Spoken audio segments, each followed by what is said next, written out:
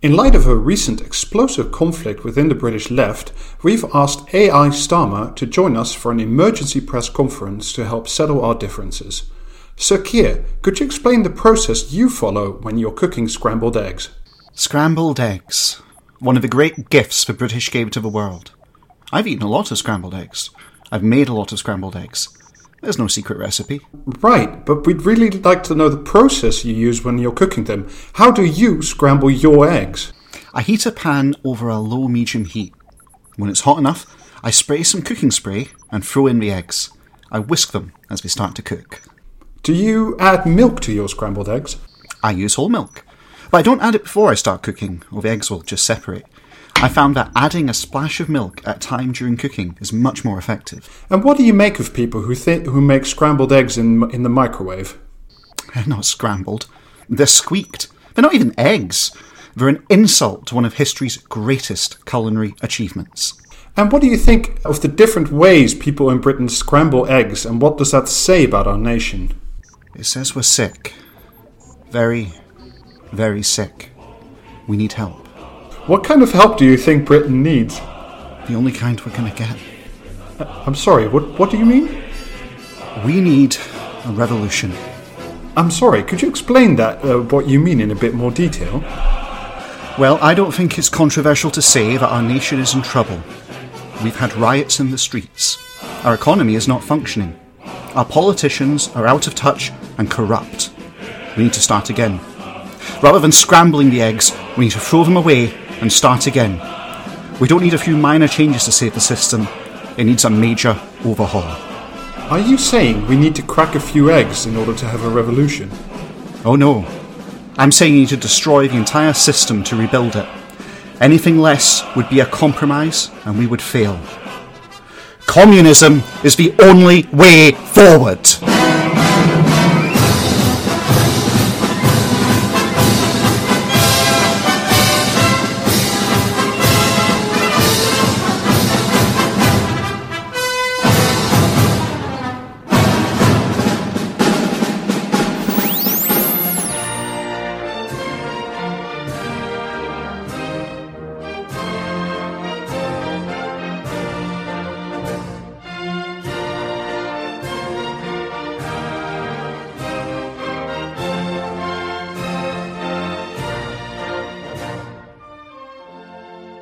Hello, and welcome back to yet another episode of Podcasting is Praxis. It's another very special episode because we have another very special guest. But first, let me introduce you to John. Greetings, everyone. With a fancy new microphone. Oh, yes. And Seb. Hi. I've got the same crap as usual. And Alistair. Hey, what's up? And we have indeed a very special guest. It's Matt Zarb-Cousin here on this very podcast. Hi, Matt. Hi, guys. Thanks for having me. Very good to be here. Yeah, thank you so much. Come. Thank you for coming. Yeah, I mean it's an action-packed episode as usual. So first, I thought we should go through some smaller bits, some news nuggety things. And the first story I wanted to talk about, which is a bit of a follow-up on a story we did before in episode 69 about non-functioning tokens. If everybody remembers what they are. Non-functioning tokens? Hold on. Yeah. It's as good as their real name. Let's just run with it. Yeah. Yeah, the non-fungible tokens. Well, or Bitcoin just even more of a scam. Yeah. It's essentially when you wrap a JPEG around a Bitcoin and then you pretend that JPEG is a unique work of art. And then you invest in it and people make stupid amounts of money because this is the kind of world we live in. I mean, the important question when it comes to these tokens, I suppose, is can you exchange them for drugs? Probably yes. Oh well, okay. That's my question out of the way. And if you're in the art world, then it's expected. Matt, are you familiar with the wonderful world of NFTs? I have come across this in the news. I find the whole thing about the concept of store of value quite fascinating, and obviously, lots of things dictate value. But what I thought was an interesting parallel was, I mean, if you can sort of compare it to, well, what about if you had, like, say, a painting that was very expensive and it was an original painting? People still recognise that as an original, and they're willing to pay big money for that, compared to, say, for example, a print. And this concept of an original artwork or an original whatever it is, store of value, being kind of on a device and being able to encrypt that in some way or signify that in some way, there might be something there. I mean, I don't know. It's I know that there was the Jack Dorsey tweet that was sold for a ridiculous amount of money, but no, that's still being bid on. I'm not sure that that's sold yet.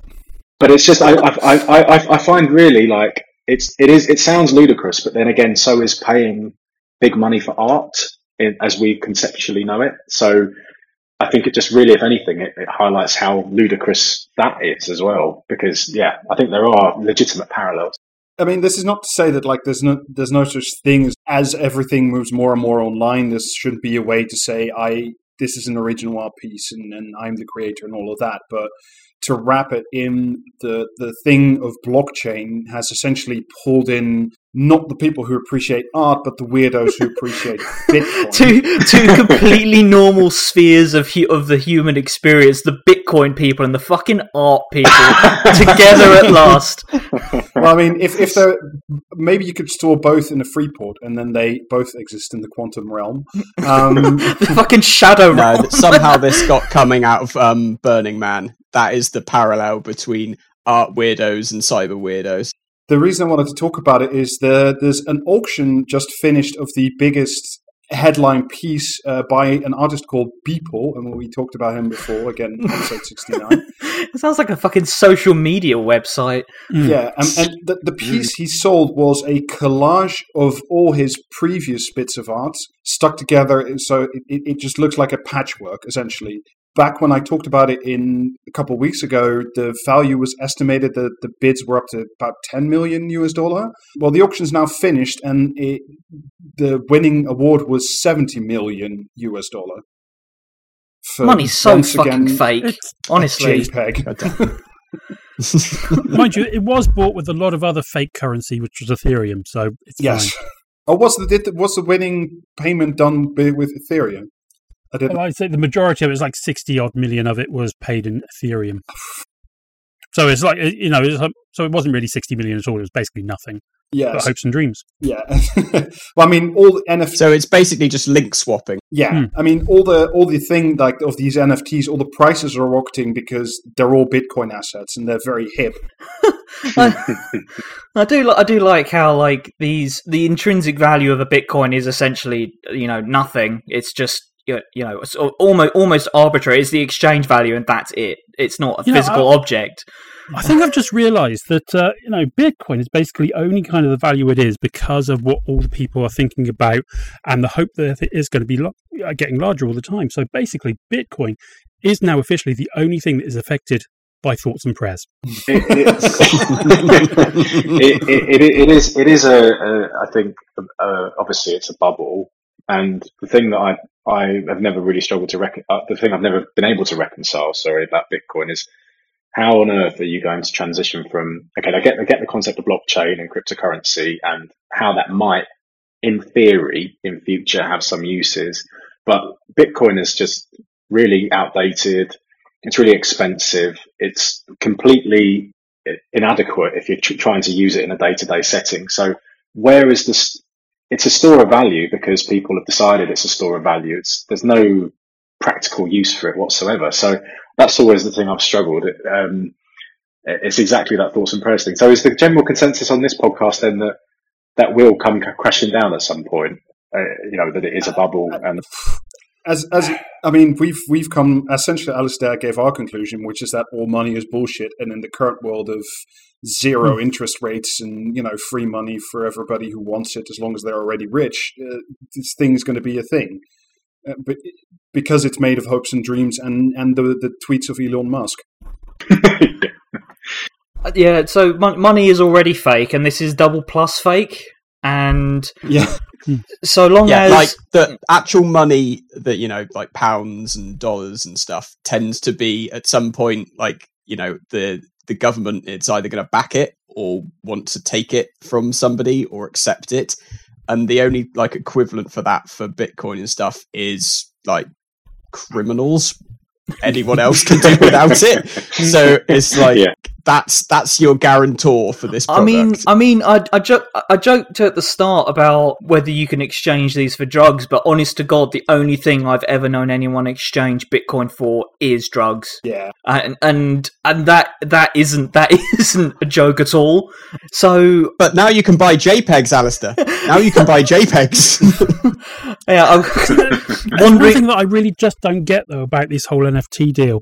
Obviously, Bitcoin, it's a store of value, can be used in transactions or what have you. Even that, that one we were just talking about by Beeple, at least that's his artwork. You have that, you can do stuff with it. But where they're selling off Jack's first tweet, you can't do anything with it. You can't delete it. You can't put it anywhere else. No, you can't put it on display in the Louvre. Yeah. Well, I mean, no, you can't. What are you paying $2.5 million for? So you can look at it just the same as everyone else can look at it. I think you're paying for the expectation that somebody else will pay you more for it in the future. I think that's literally the only reason you're buying it. But there was one other thing which drove me even more wild and insane this week about these NFTs, is that some group or some person who owned an actual existing Banksy canvas, the Banksy canvas being appropriately known as Morons, which was a critique of the art market in and of itself. And the guy who owned it, or somebody, they were wearing a balaclava, they set the existing actual art piece on fire during a live stream, and then afterwards sold an NFT of this previously existing real artwork for 275,000 quid. What the fuck? What? Just how do we live in a world where the ashes of the picture of the ashes, essentially, of a thing that used to exist is now worth millions upon millions? Since COVID has hit, the world has become probably, I wouldn't say insane in a different way, but just insane in an extremely rapid sense of where it was already headed. But how have we gotten here so fucking quickly, where pay $2.5 million for a tweet? I mean, come on. It's not even a good one. Like, it's not even like a good drill or something like that. The only thing, I mean, Matt, you were saying, like, how is this a store of value? And the only reason that I can think that makes it a store of value, but like an extremely like gross and cynical way, is that the energy needed to produce individual Bitcoin grows with every Bitcoin produced, because the blockchain gets longer, the equation becomes more complicated. So currently, it's difficult to fully estimate, but Bitcoin mining on Bitcoin servers is already burning more kilowatts than the entire nation of Argentina, which makes it a top 30 energy user if it was a country. Yeah. I just want to add on to the Bitcoin is completely bonkers. Like the idea that it would ever replace like fiat currency, scare quotes around that, is absolutely just not going to happen. I mean, aside from the fact that it takes the power of a nuclear reactor to power the damn thing. Three or four, actually. 3 or 4 nuclear reactors. There is something on the order of, 24 transactions that can be conducted per second? I think that might be an overestimate. 8? Okay, 8. Yeah. 8 transactions per second. I actually worked this one out. Now, the number of transactions that Bitcoin can do over the course of one entire year is the exact same number as credit card transactions in the USA in 8 hours. I mean, that's that. Yeah, the point about the energy that's used as well. I tweeted something about this, and I had loads of Bitcoin fans in my mentions. Did they all have like Elon Musk avatars or something? They all had rockets and all that stuff. Yeah. So and the argument that they were putting forward, I think, quite a lot of them were saying, actually, this is good for the environment, because what it will mean is we transition more rapidly to renewable energy. See, that's like saying that the fact that they're buying up all the spare video cards and making it unaffordable for gamers is good, because now the gamers will have to go outside and do real things for entertainment. No, see, it's good that I'm digging up all this oil out of the ground so that nobody else can use it.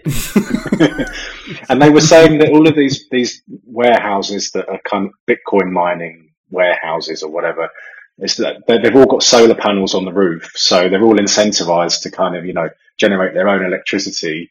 It just sounds completely delusional. And whenever you take this to its logical conclusion, whenever you interrogate it even mildly, you realise this has no use whatsoever, and it is just a massive bubble. But I think that's just representative of so many things since, I think, what lockdowns accelerated. I mean, the bubble is the point, as it is with like the housing market or any other bubble you could care to think of. Yeah. There are always going to be winners and losers, and the idea of being a Bitcoin guy is that you're going to be one of the winners. You're not going to be one of the poor people who ends up, remortgaging their house to put it all into Bitcoin and then left holding the bag when it drops from, $32,000 or whatever the fuck it is at the moment. And then 10 minutes later, it's down to like 10,000 and you've just wiped out like $200,000, $300,000, $400,000, pounds, whatever you choose.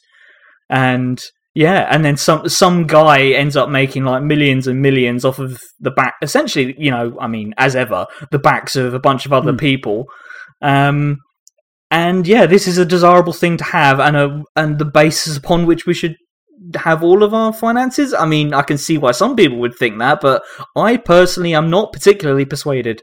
No. Yeah, when I was on, not last time, but when I was talking about GameStop last time, I wish I'd pointed that out more. I remember saying, for God's sake, don't buy now, but I probably should have spoken more about what exactly, who's going to walk away, who's going to be left holding the bag, because...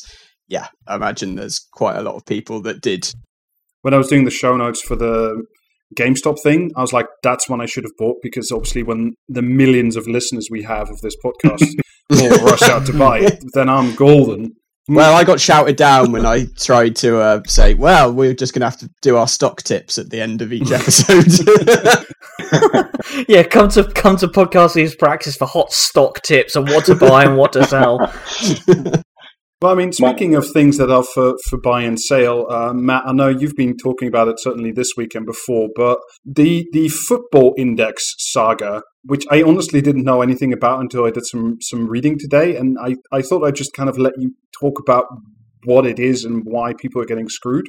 But the more I read about it, the more like my head started to hurt, essentially. Yeah, I think it really does exist at this intersection between investing and gambling. And it was licensed as a gambling product, so it's license suspended now. And the context here, I think, is there's been, as in recent years, more and more of an overlap between gaming, loot boxes and video games and whatever, gambling and investing, quote unquote. What Football Index was a stock market for footballers.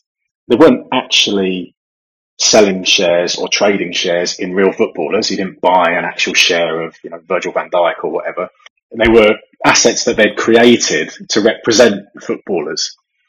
And this sounds that the other concept would be much cooler if it was like sort of a medieval saint thing that I could like buy the pinky of Dennis Bergkamp or something like that. Yeah. I mean, that might have been a more sustainable business model, because what actually ended up happening, and fractions of the Holy Crossbar or whatever.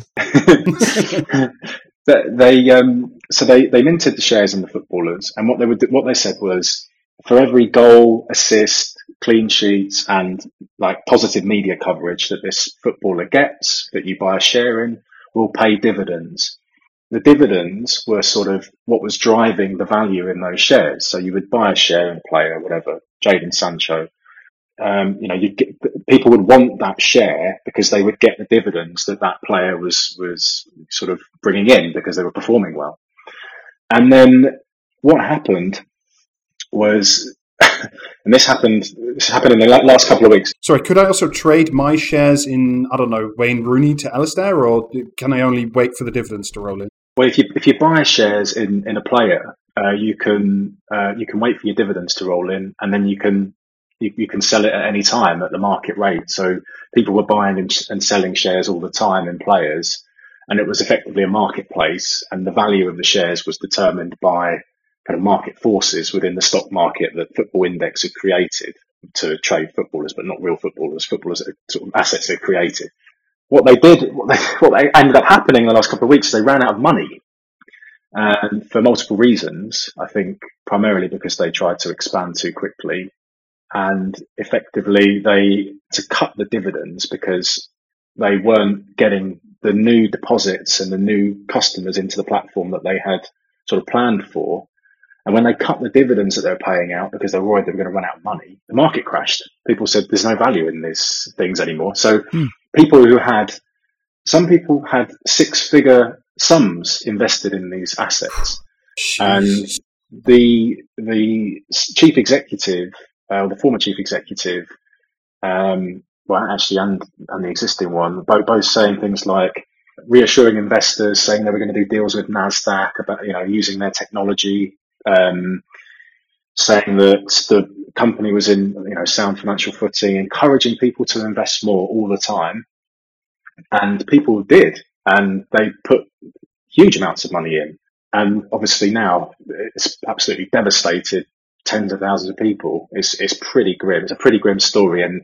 And the Gambling Commission, which is supposed to oversee this particular company or all gambling licensees, but clearly didn't really understand the business model, because effectively what it became, particularly towards the end, was sort of more akin to a Ponzi scheme. They were desperate to get new money in, and for whatever reason they had burned through their cash reserves, because there's no way really that they should have been in that position. I mean, it may never have worked. It may never have been a viable business model. There's some debate about that, but the way they ran it and the way they tried to expand, and they just burned through their cash, and they were desperate to get new customers in. And then eventually there was a massive correction in the market, but that was caused by them cutting the dividends. By essentially the market regulator itself. And I mean, we're not talking like small peanuts here. Like this thing, I think during the 2018-19 season, so pre-COVID, the turnover was more than £300 million in like annual trade, and they paid something like 4.5 million in quid out to the actual traders. So like this was not an insubstantial lightweight. What I really don't understand is, I mean, especially given the previous thing we were talking about, is why was this under the Gambling Commission and not like the Financial Conduct Authority? Because what it sounds like to me is that you're building a stock market just on football assets rather than companies. It almost sounds like what they were going for is, instead of it being shares, they were trying to almost do spread betting. You're buying in at this point and then hoping that the value goes up, which you can sell later. So that's almost what it feels like. I feel like what would have been a more sound investment, given Matt's explanation just there, would have been first edition Pokemon cards off of eBay. Have you seen how much some of those suckers are going for? And at least you get a shiny bit of foil out of it. If we put those on the blockchain as well, the Pokemon cards, we burn the Pokemon card. Oh, this one's fire resistant though. Oh dear. Spread betting is regulated by the FCA, and what you've asked there is absolutely correct. Like, the business model effectively was like almost a narrow bank. So people were putting money in that they could cash out immediately, and the business liabilities are all long dated. So should they have had, things like capital ratios and liquidity supervision and all that stuff? Because effectively they were running the stock market. Yeah. Even though they created the assets build your own themselves. stock market, easy. When I was reading about this, that's what drove me insane. I'm just like, you invented a stock market. Yeah. I find it all astonishing that the Gambling Commission just really it's not fit for purpose, and there's no ombudsman. So there's no mechanism for any of these consumers to get redress for the way that this is, unfolded. And that's why I'm working with Lee Day, the law firm, to hopefully, investigate possible causes of action, and then we can take it forward. But I mean, as of yesterday, had about 5,000 people sign up to to get updates on the case. So it's massive, and the sums that we're talking about are huge. There's about 90 million was sucked out of the market, in like the crash cost about 90 million in value, which is astonishing. Yeah. Well, yeah, this is it. Like, well, this is particularly sort of an unregulated type thing that as soon as there's a panic, then huge amounts of everything or value and currency can just evaporate, because people that aren't willing to buy anywhere near the cost that they just sold at. I mean, technically that's money transferred at some point, but it will all just go and people will lose huge amounts of their holding. It's weird though that because once you've got enough money to sort of be influential in the real stock market, it can be very hard to lose money because you get access to so much insider trading and protection, and you get plugged like into the matrix, and then they stream the data straight into the back of your head. Yeah, or they buy the server farm a microsecond closer to the stock exchange so they can outbid the competition. I fucking love the lengths that finance people go to, because it's just ludicrous. All the stuff that you optimizations the optimizations you can make to the system in order that you get your trades in either with better information or just plain faster. Yeah, so yeah. But yeah, no, if you're just preying on the individual, with a glitzy futuristic sport thing or Pokemon cards or whatever, then and you're disguising essentially what is gambling in a non-regulated stock market through football. So the people you would get, maybe Matt, maybe I'm wrong, but the profile of the people you would attract with this would be even broader than just with, I don't know, regular slot machines or online poker or something. Oh yeah, I mean, there's lots of people that I've spoken to just since the weekend who didn't gamble on anything else, and they didn't even see this as gambling. So you can imagine the devastation that they're currently going through, because they've never experienced losses like this, and they were making what they thought were long-term bets. So, for an example, there's a player called Cherky who plays for Lyon, I think, and they minted a load of shares in him, and he's only 17, and he's been injured most of the season. So, loads of people bought shares in this player, and they've not paid out any dividends on him. So, these were sort of what they were considering. So, all of that money's gone, obviously. So there's I think that there's money that's somewhere that needs to be found, that the company is not, been moving money around, that I think that's going to obviously be the subject of the investigation, because there's no way that it could have burned through those cash reserves so quickly without moving money around. That's what this is. Matt, I'm sure that these are fine, upstanding people that are running this operation, and they've with a thorough police investigation, I'm sure it will all be sorted out. No, I was just going to say, so effectively the way it worked was these were 3-year bets. So you would buy the shares, and then if the bets were supposed to expire after 3 years, but then apparently they just didn't expire. They just lapsed after the 3 years. So that may be a theory as to why they ran out of money, that they couldn't afford the dividend payments, because they just sort of let people maintain their assets created, obviously. So there's a lot of confusion really about what exactly has gone on. But what we do know is the complex company structure. So Bet Index, which was licensed by the Gambling Commission, that's based in Jersey, probably for reasons of avoidance of corporation tax. Yeah, I was going to say, based in Jersey always gives me warm and fuzzy feelings. And then you've got Index Labs, which is the parent company, and that's registered in the UK. And then if you look on their LinkedIn page, you can see that they actually say Football Index is our creation, what we created. So that's probably where the money is, I would have thought. So yeah, I mean, it just really does shine a light on how easy I think it is to get licensed by the Gambling Commission. Because why wouldn't the Gambling Commission say, for example, we're not going to license Bet Index because it's in Jersey. We're going to instead say that you've got to transfer all of the IP, keep it in Index Labs, and then you'll have to pay UK corporation tax. But they don't do that. I mean, that's just a very simple thing that they could do. Yeah. And it just seems like the whole system is almost geared up to enable people to take the piss.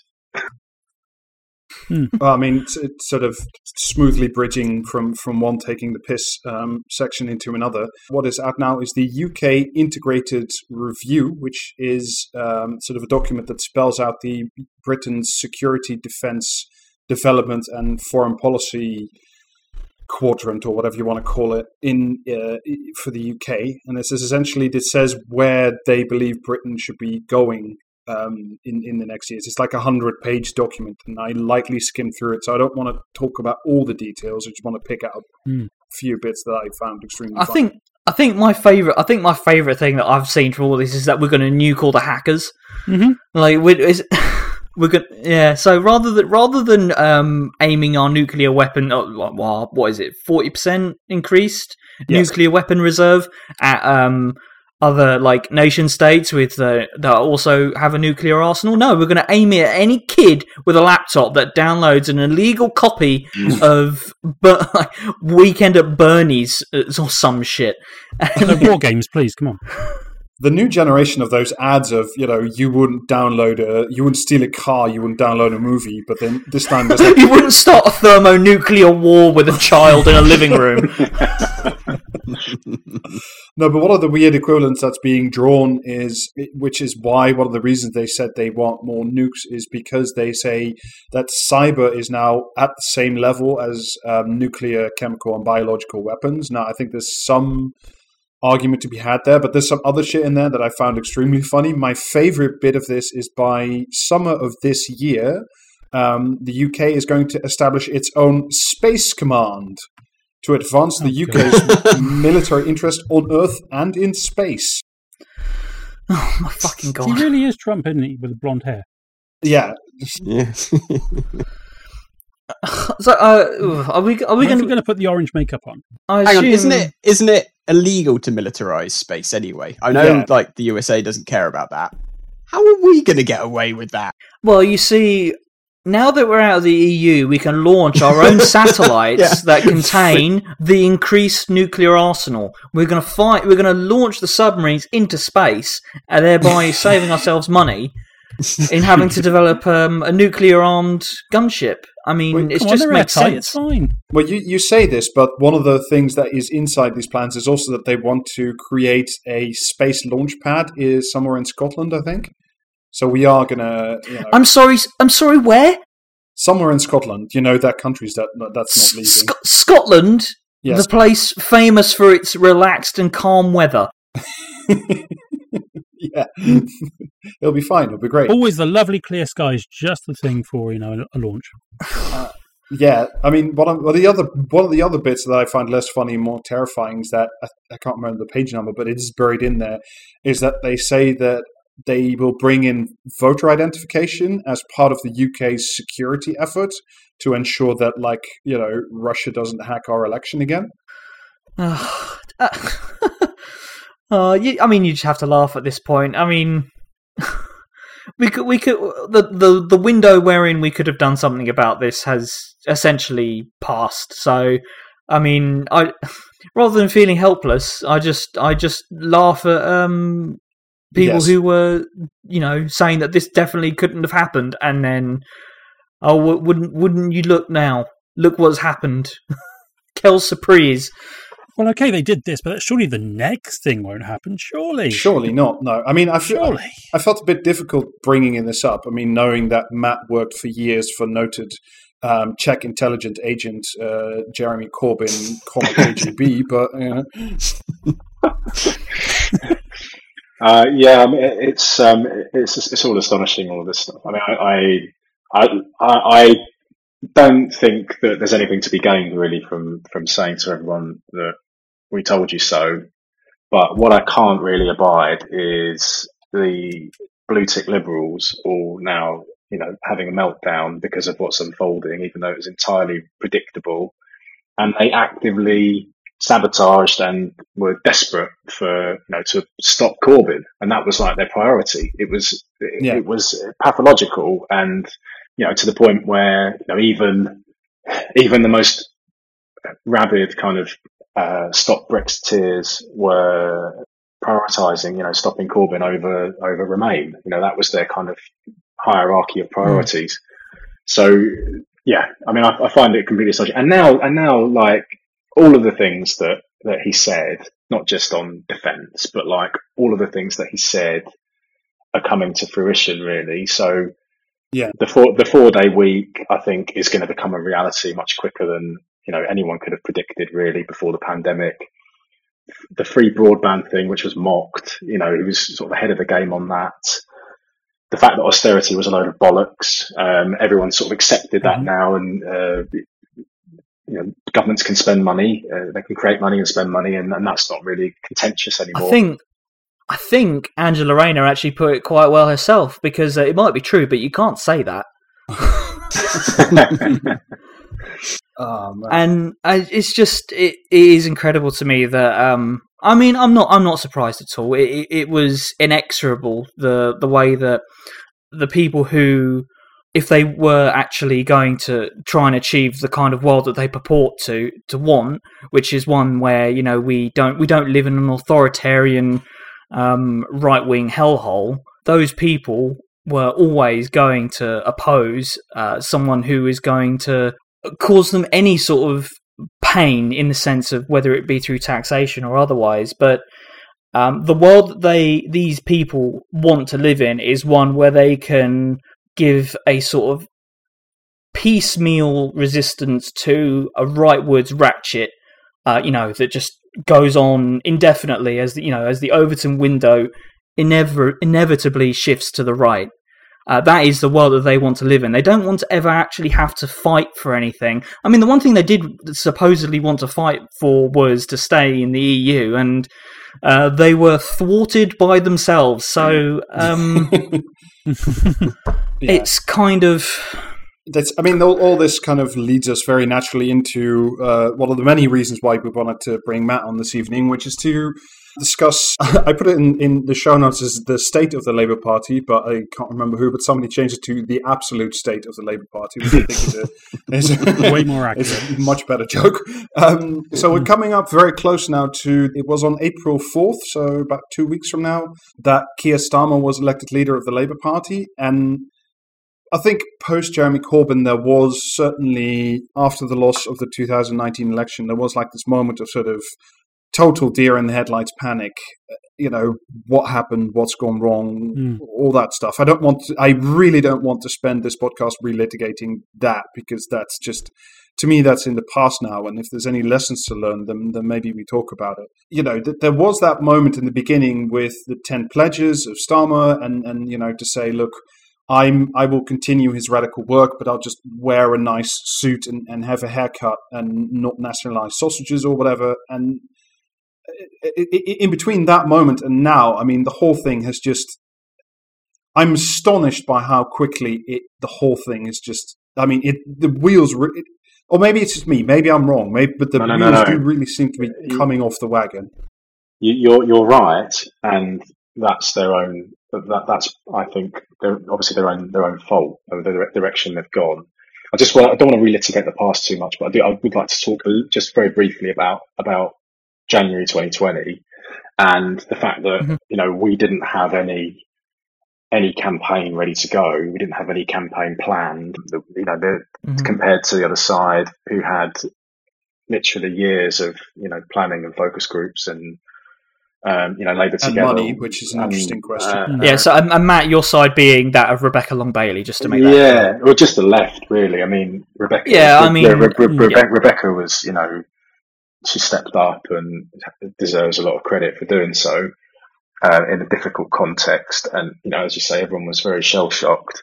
But we had to piece a campaign together, and we wanted to protect the gains that Jeremy had made in policy, which I think a lot of the membership had become very desensitized to, how far we had shifted, and as a result of that, moved the Overton window and shifted the terms of debate in the country. And, we wanted to protect that. So we wanted to make this about policy and not retreating. And then we would sort of succeed. Initially, we were succeeding in, I think, making it about policy and getting getting commitments out of the other candidates and trying to smoke them out to as much as possible about where they actually stood. Keir was a very, very slippery and very, very the way that he presented himself was ambiguous enough that people could project onto him what they wanted.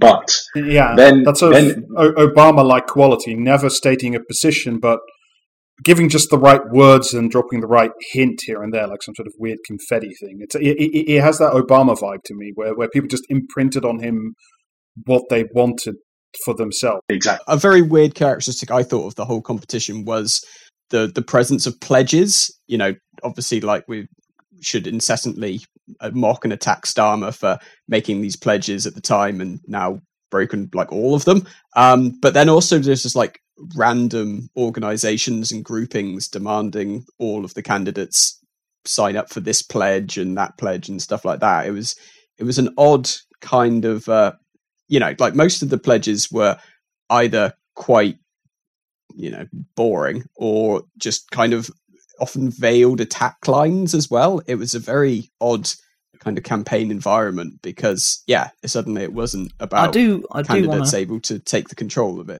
Yeah, I do want to say though that the concrete pledges, as you rightly say, Seb, like they are the most concrete thing that we've had out of Keir Starmer in the entire time post 2019 really, apart from being a staunch Remainer prior to that.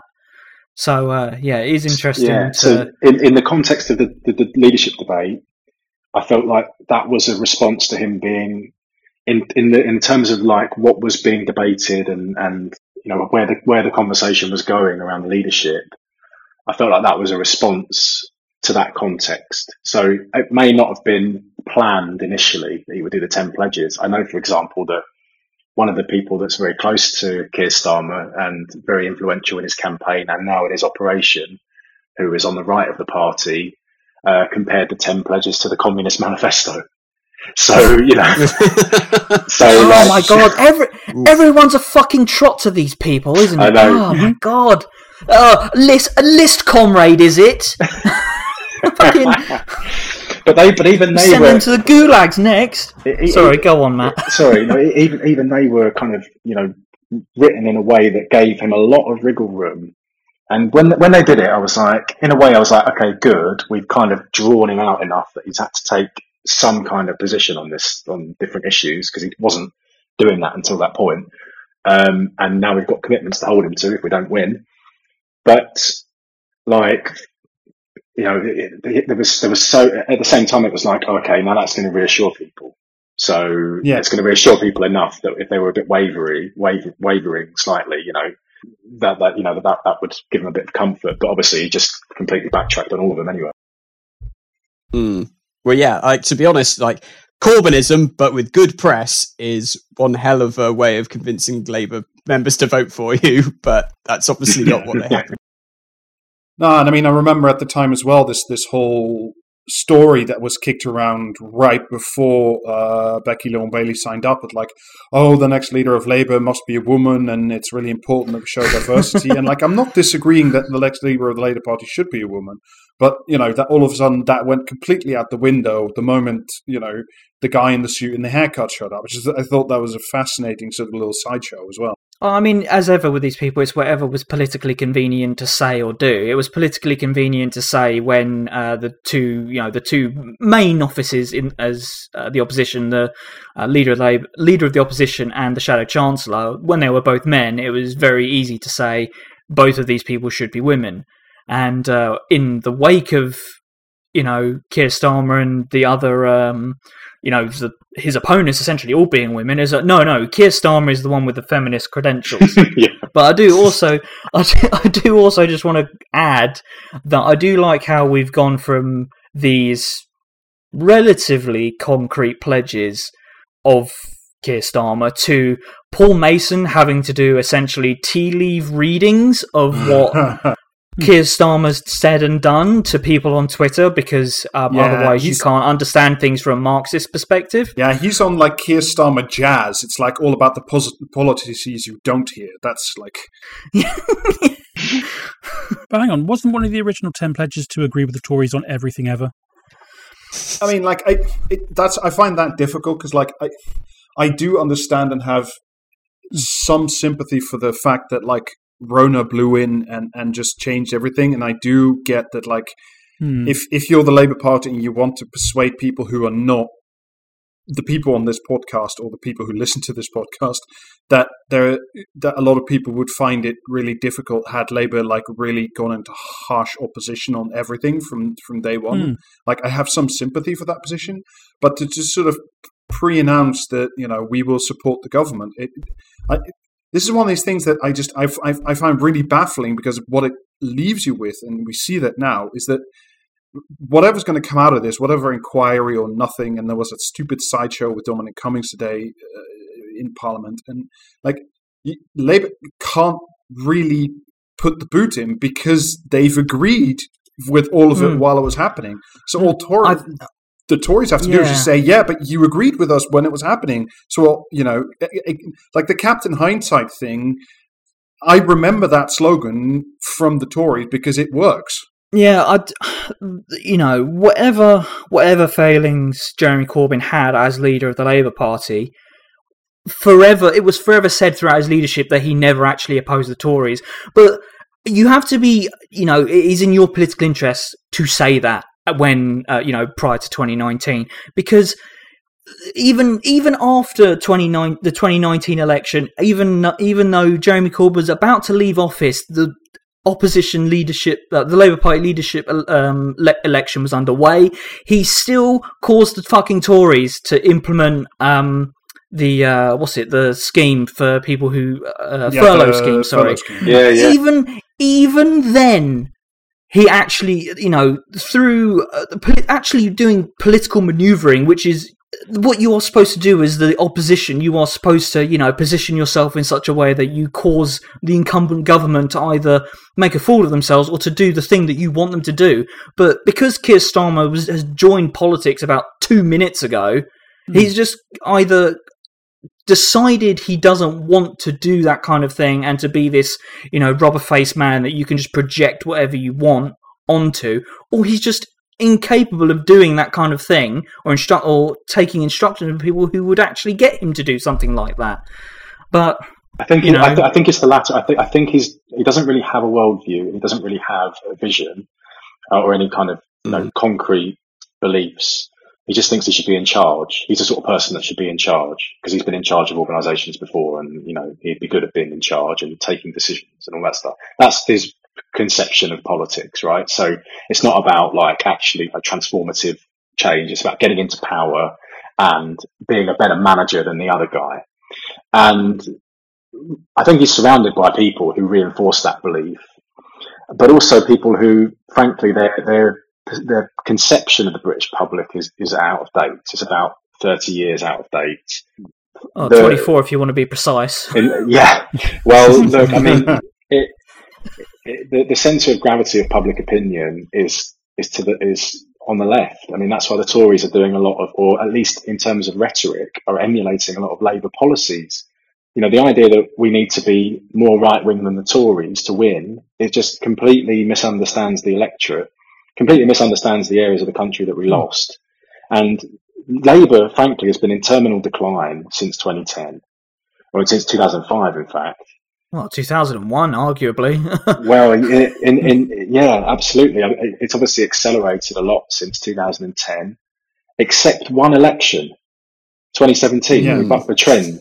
And if you look at it from that perspective, then the fact that they're ignoring that election and they're ignoring what happened there and what Jeremy Corbyn did and how he did it, and, you know, the positive lessons that we learned, the one time that we bucked the trend and all of these people on the right of the party were trying to fuck us over from the inside. And they don't want to learn those lessons. They want to pretend that election never happened, which I think is... No, because then they would have to crazy. Admit that something good and positive came out of something, a period that they consider to be wholly garbage and the need for rejecting. And Matt, this is a question I had. That's something that I've sort of been rummaging around in my head, which I really can't work out, because I know there's like a lot of jokes and stuff of this Keith party now being run by focus groups, and I think a lot of it is. But what I can't work out is, even under Tony Blair, in the last election as well, if you remember, we had, Workington Man was there, like, You know, there are always these sort of composites that need to Mondeo be Man. chased. Under Blair, yes, Yeah, Mondeo Man. Mondeo Man, work that. And what I was trying to work out in my head is like who the composite character is that like this Keir Starmer Labour Party is trying to like convince. Because like I hate the term Labour with Red Wall with every fibre of my being. But is it? Well, you know, like, it's gammon, isn't it? Like that's it. It's everything is orientated towards winning over the gammon. Unfortunately, the gammon are never going to vote for Labour. They're never going to. They are economically and culturally predisposed now to be voting Tory every election until they die. And the problem with trying to appeal to the gammon and having your entire operation as sort of gammon focused is you end up alienating your new base, which is young people. And that's what's happening now. Young people are going to the Greens or they're becoming disillusioned. And unfortunately, there is a demographic issue here that can only really be resolved in the short term by expanding the electorate. It's not going to work to do what we did in 97 by trying to appeal to Tory voters. We're not talking about young aspirational Tory voters now.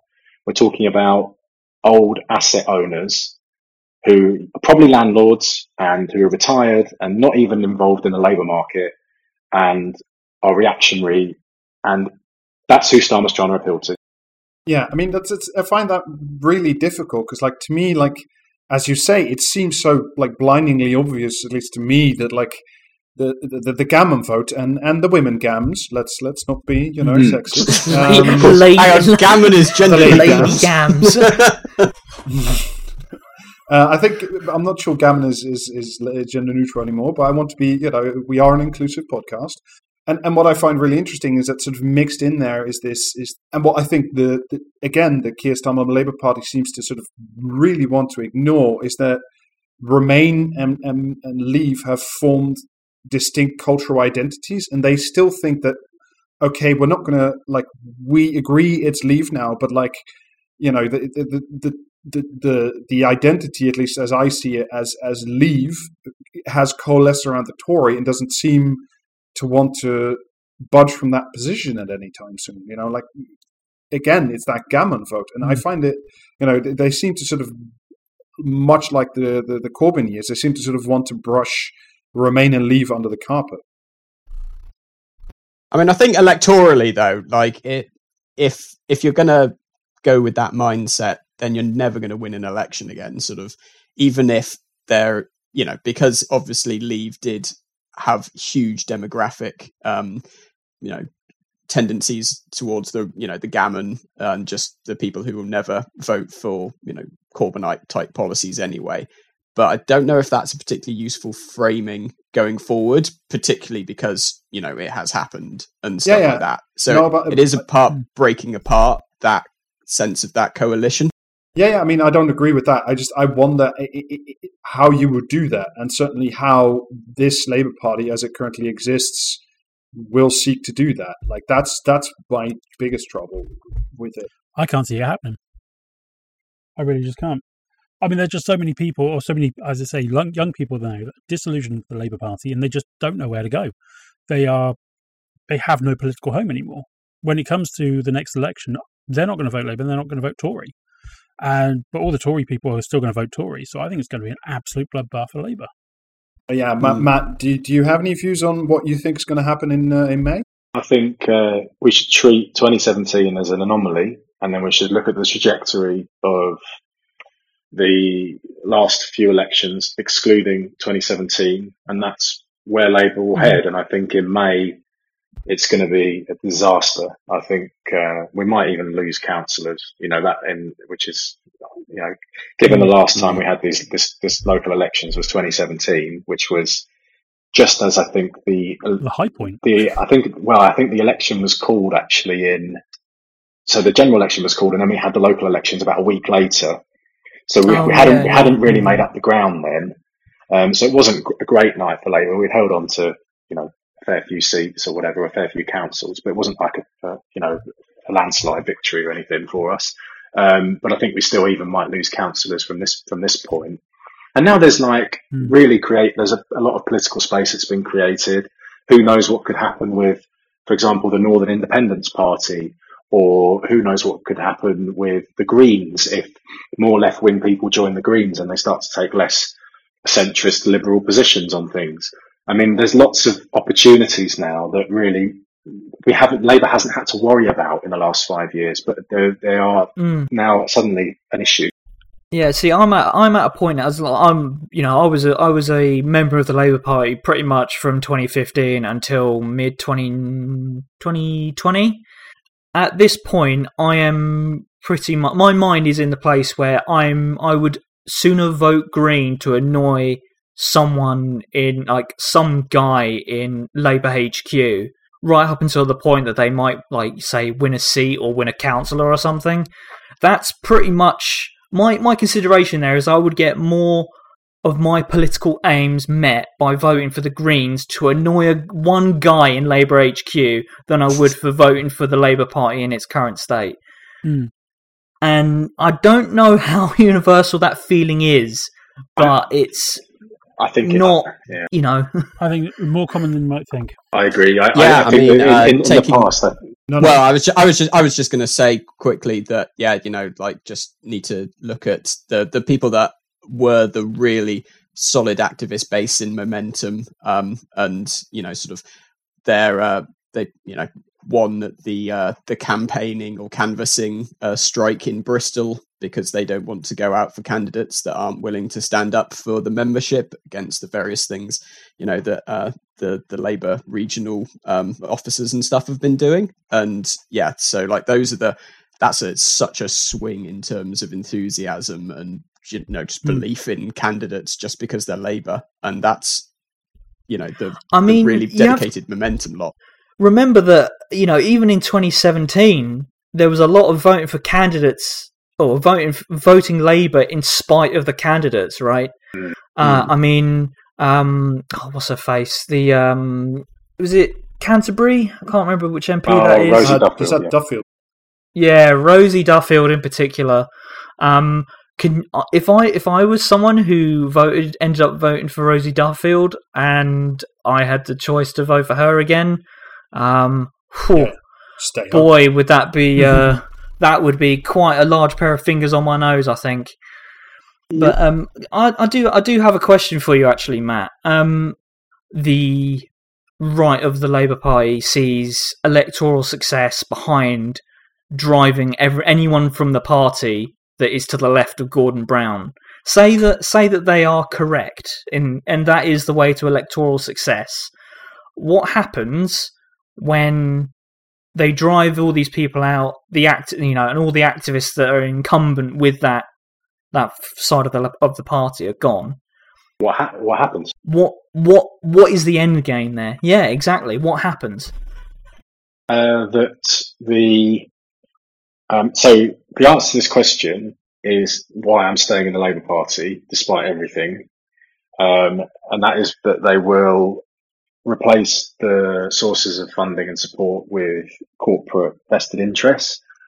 We've seen already quite a lot. They will emulate the Tories in their organisational structure. They will. Oh no! Does that mean we're going to get a bunch of paid, like, cursed Instagram ads with like fucking Luke Akers bow tie wearing dipshits in it? Nothing that competent, because they'll still be staffed by complete idiots. Starmer's Labour is going on to TikTok now, so so yeah, you're going to get the cabinet or shadow cabinet just like flossing on TikTok, duetting each other. But we have obviously, because of first past the post, we have a two-party system fundamentally, and what they want to do is shut out democratic accountability and grassroots activism from that process and from that system. And the Labour right see themselves as almost the gatekeepers to keeping the left out of trying to influence or infiltrate the establishment. That's how their mindset, their loyalty is to kind of the establishment, and that's the real division. I think it really did. I think it was magnified when I was working for Jeremy, because they not only did they see us as illegitimate and his leadership as illegitimate, but they they saw the entire left as illegitimate, and that they almost had rationalised to themselves that they could do whatever they wanted and they could do anything possible to fuck us over, and that was the number one priority in everything they did, and it was overwhelming at times and completely inexplicable. But that was their mindset. They were trying to protect the establishment from the left. And the left is a kind of proxy for Trotsky, ordinary people who were getting involved in politics. It was really instructive to me, at least, just how monumental. When Jeremy Corbyn was elected leader, I was shocked. That someone who represented my politics was, now a mainstream, politician. But I had no idea at that point just how big, just how enormous the fucking task ahead of that leadership is. Because not only do you have the establishment of, capital itself, the oncoming Tory forever rule, but you also have the people who uphold essentially the interests of capital within the Labour Party itself. That is something that only ever really became truly apparent to me in the wake of that 2017 election, when we realised just how close things were, and just how, if that resistance within the party itself hadn't been there, it might have been a completely different story. Yeah. Well, I mean, to sort of to come back to your question of what do they want when the last leftist has turned out the light. What I always think about when I think about, I don't know, the West Streetings of this world, it's just to me, they see themselves as they cannot fail. They can only be failed.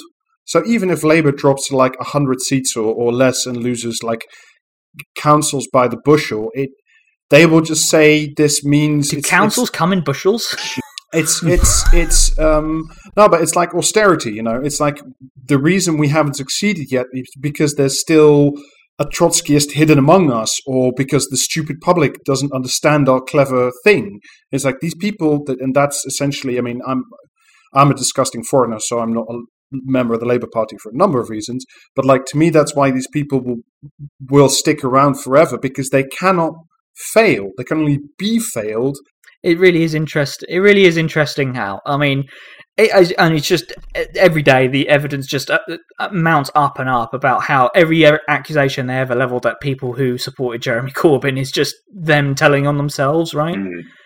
A lot of it's projection, absolutely. And we supported Jeremy, and I did obviously in 2015 because I agreed with his policies and his politics, and I'd been a member of the party at that point for 5 years, but from a pragmatic basis that in a two-party system, that's the only way you're going to ever get left-wing outcomes from the political process in an arena sense. So therefore, you have to join the most left-wing party and try to influence it that has a chance of winning. That was my kind of rationality for getting involved in any way. And then, as you say, here comes this guy who actually represents everything I think, and I'm going to obviously vote for him. And I naively thought, I was completely unaware of the level of institutional opposition that there would be, in the bureaucracy and in the terms of the faction. Because you have to remember, when he won, as I'm sure a lot of people who voted for him thought, okay, he's going to get a fair crack of the whip now. He's won overwhelmingly. The party's got no choice but to sort of get behind him if they want to win and be in government. That was obviously not the case, and it was brought into sharp focus obviously when I started working for him. And which was sort of about 10 months or so later after he got elected. Yeah, I mean, it was pretty astonishing, the level of malevolence and briefing against him and obstruction and every possible roadblock they could put in the way, they did. And I'm looking forward to Seamus Milne's book, put it that way. To me, what seems to be an illustrative example is what's going on now. And let me, this is Robert's pronunciation hour again. In Hartlepool is this business of the previous guy had to step down because of a number of very serious allegations. Reasons. I know how much David loves it when we do libel on this podcast, so I'm gonna, not say Look, things. at least it would only be libel at this point. Jamie's not on today, so we're pretty safe in that regard. But is this idea that they have this Paul something or other is now being clearly moved in by the leadership, and just this evening, right before we started recording, Seb Payne of the FT posted a long email from the secretary of the Hartlepool Labour Party, saying that Paul will accept the offer. Apparently, the offer's already out there that he will be the candidate. And it's just completely. I mean, it's clearly a stitch up, and they even mention it. I'll read directly from the email. The left will make a big deal of us anointing a candidate and paint the election as a stitch up. We need to make it clear that these arrangements are local and that in the absence of a full selection process, which there won't be because they've ensured that there isn't, and the choice of a local candidate, Paul is the choice of the CLP. So it's like, and just to make sure that like this guy, Paul, I can't remember his last name at the moment, but the guy they want to drop in is a guy who's been really at the forefront, like hardcore Remain movement. And Hartlepool, I looked at the statistics, voted 70% to leave. So I'm like, if you want your right-wing Labour lunatic in there, fine, but like you can't find one who's not like have a track record in the Remain movement in that area. I find it so baffling, and it really is emblematic of a party that seeks to regain total control over the membership, which was one of the Corbyn accomplishments, was actually to reverse that trend and give members some actual say.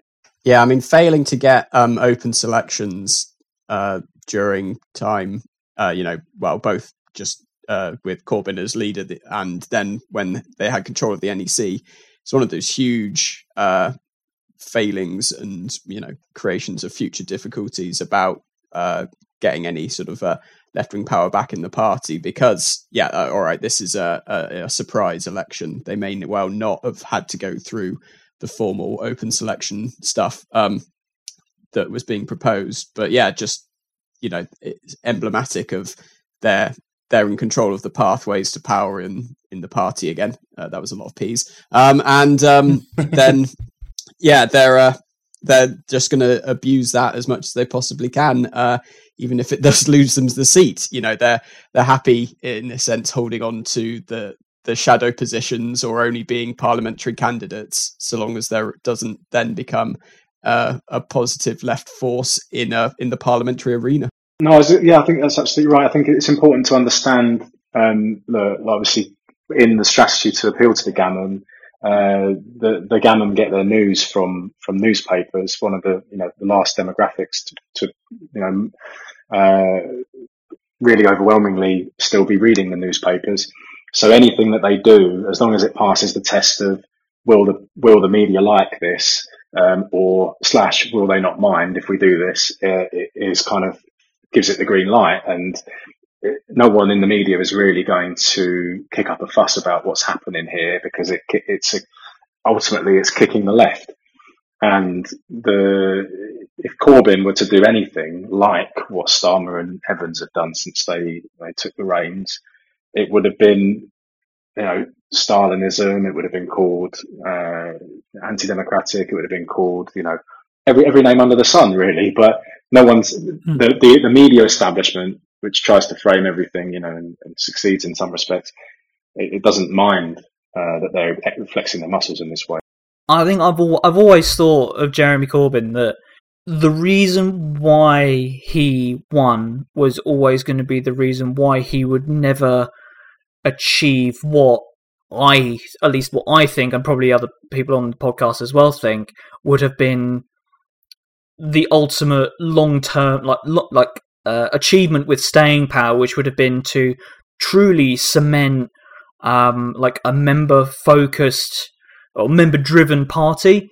But because, as you say, any sort of attempts at flexing the muscles of the leadership would be portrayed as Stalinism, And Jeremy isn't that kind of person. He's never going to be the authoritarian. You're going to run the party this way or else.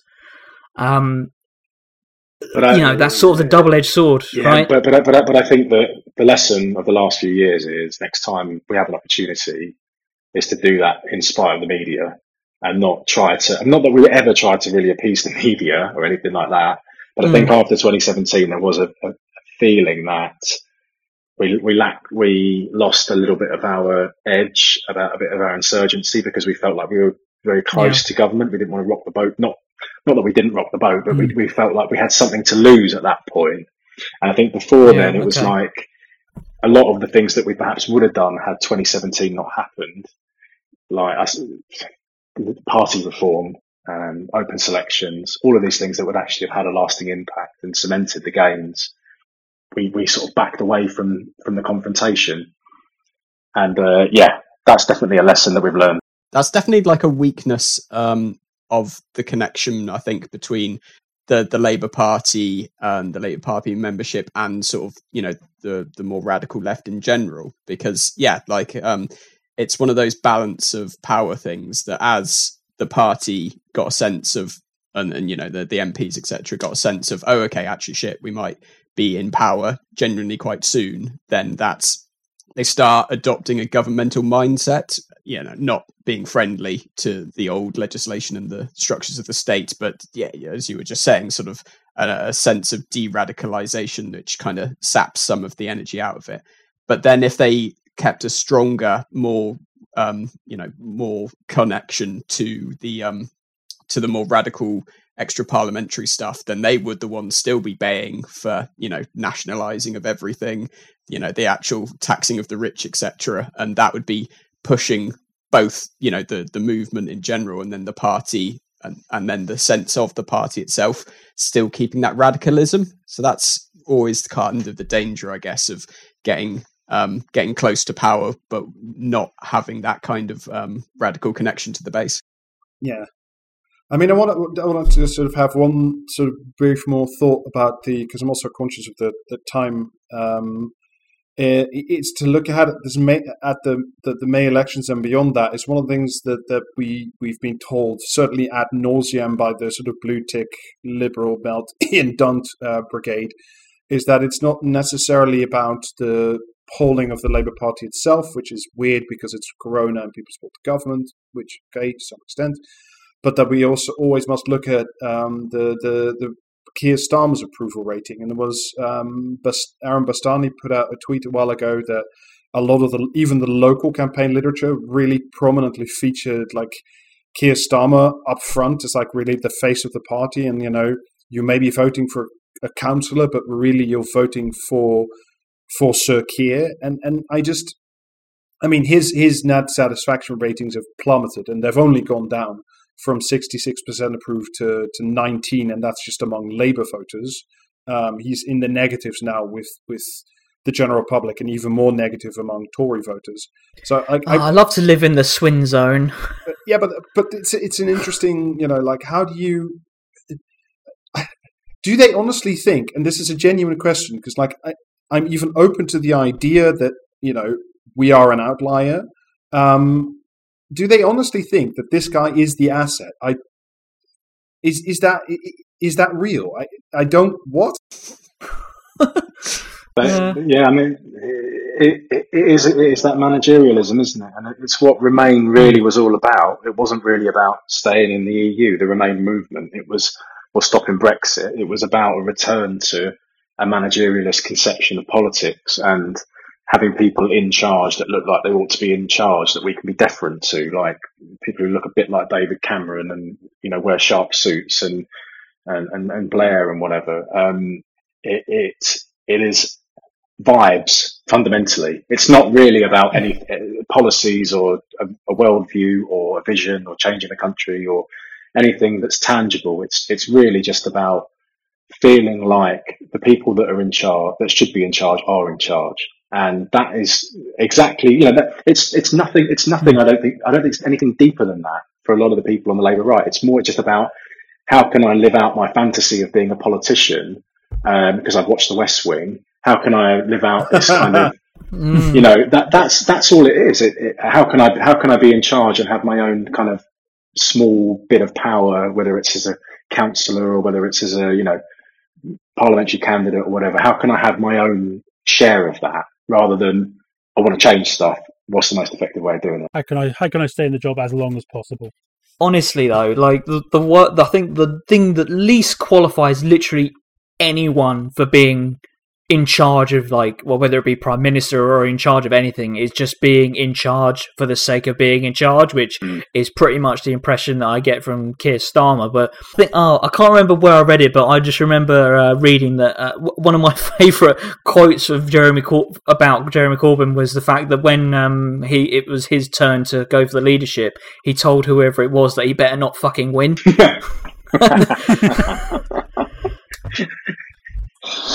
And that, to me, is kind of the quality I think that you need to be in leadership of something, is to not really want to be doing it in the first place. Yeah. One of the few things that Plato got right with the philosopher king concept of people who don't want power are the people that are most suited for it.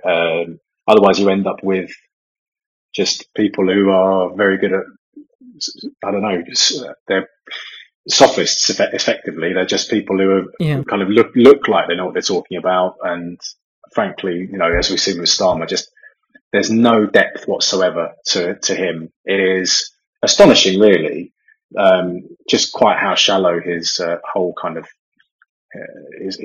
political program is. Matt, you've said before, like, you are still a member of the Labour Party. I think anybody who was on this podcast or in like the podcast crew who was a member of the Labour Party, like Alistair, has pretty much dropped. I would be almost remiss in saying that David, among others, believes that it's time for the Labour Party to persocify and die, so that something better can be born. I'd like you to give you every opportunity to make a case as to why people should stay in the Labour Party. And I make no judgments as to whether people do or not in this particular case. The reason people should stay is that Starmer's leadership won't last. It might not even last till an election. And I think the best outcome for the left would be a minority Labour government that relies on SNP support and maybe even Lib Dem support, but as a price. That's a big oof. I know, but the reason I say that is the price of that would be that incredibly unstable coalition would be electoral reform. And if we get electoral reform and we get proportional representation, we can all go our separate ways and set up our own version of Podemos and then crack on. Okay. But in order for that to happen, we need to vote for Labour. So that's the thing. That's the quandary. And it is, yes, it's a paradox. I want to vote for Labour because I want the Labour Party to eventually split. But when there is a proportional voting system. In order to kill Labour, we must first vote for it. Have you seen the film Alien, Alistair? Yeah, I have, yes. Yeah, just to understand Labour, we must vote Labour. I don't get me started now. I'm having doing a whole like Starship Troopers thing in my head, where like Labour Party members wear those cool black uniforms and hold their hands against the Keir Starmer fungus and go, "It's afraid." Anyway, I just being conscious of the time, I think, shall we move on to comment or commentariat? Matt, I'm assuming you don't listen to this podcast because you've got better things to do. Are you familiar with our game comment or commentariat?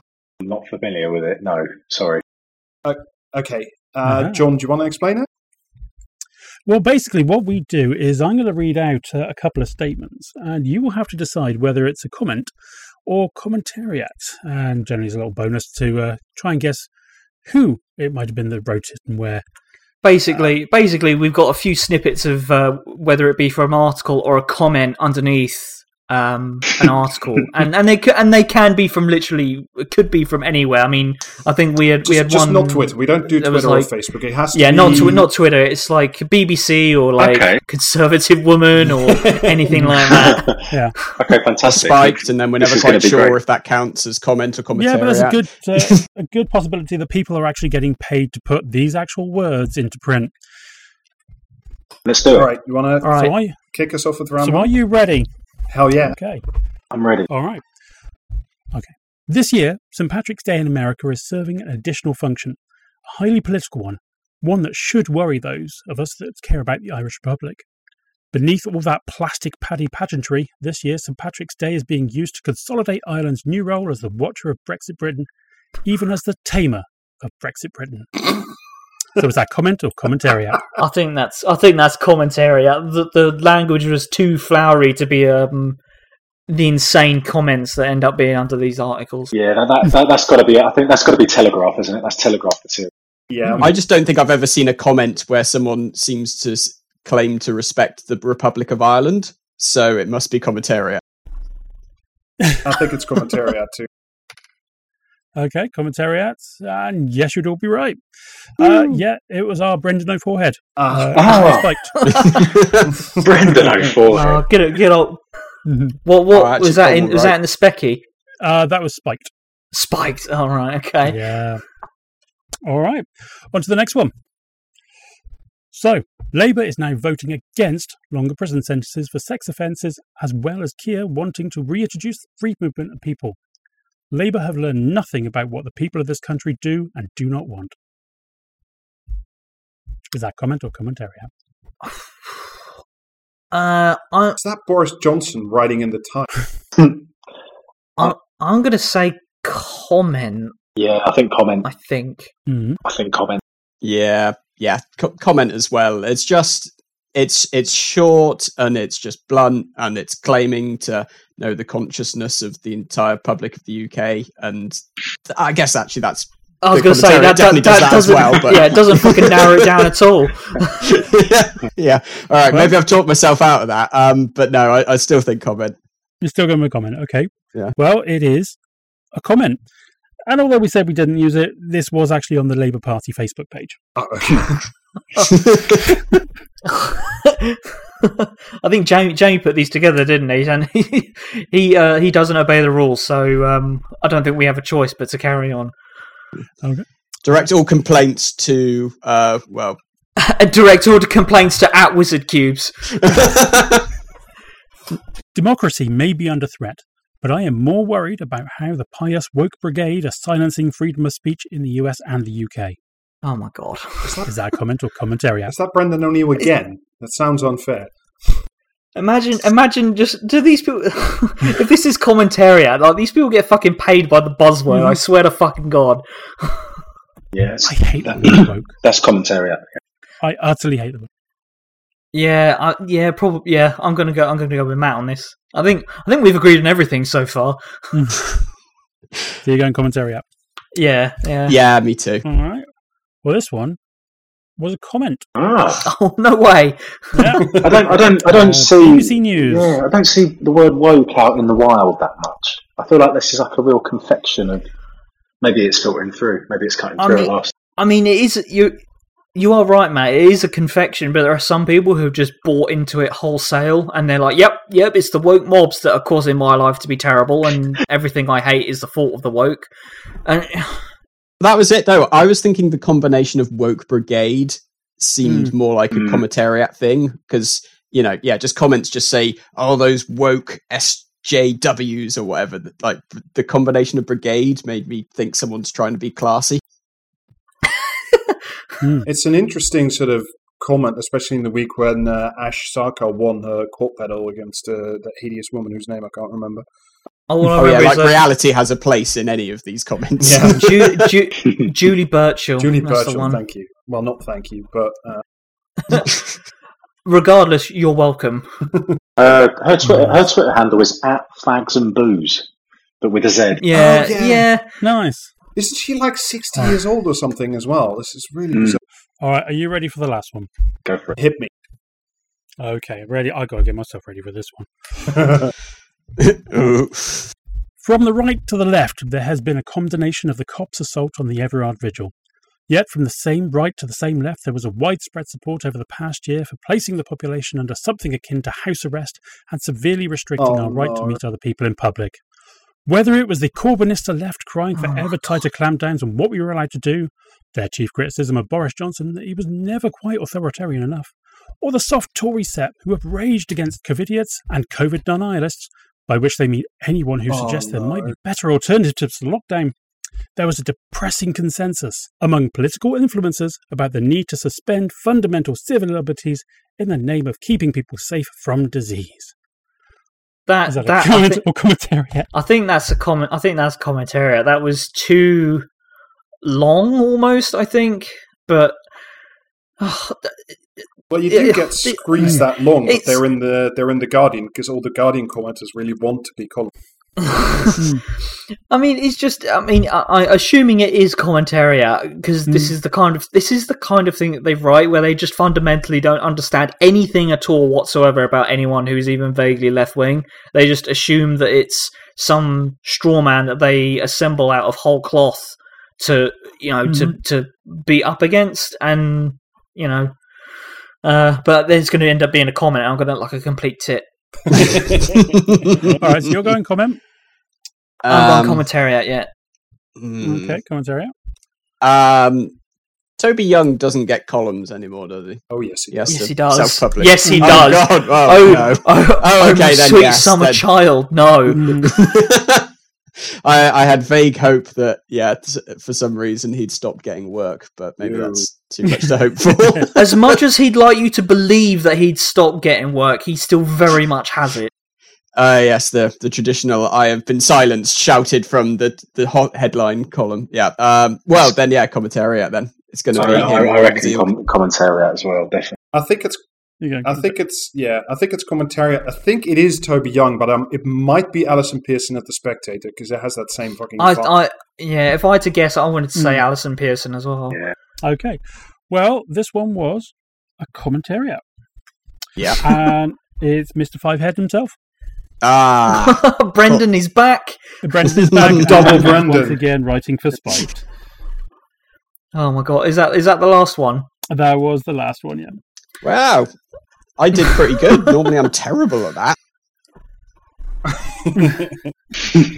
Thank you so much, Matt, for coming on and wasting an evening with us. Oh, it's been a pleasure. Really enjoyed it. Thanks so much. And good luck with everything. Is there anything? Yeah, is there anything you want to plug as well while you're here?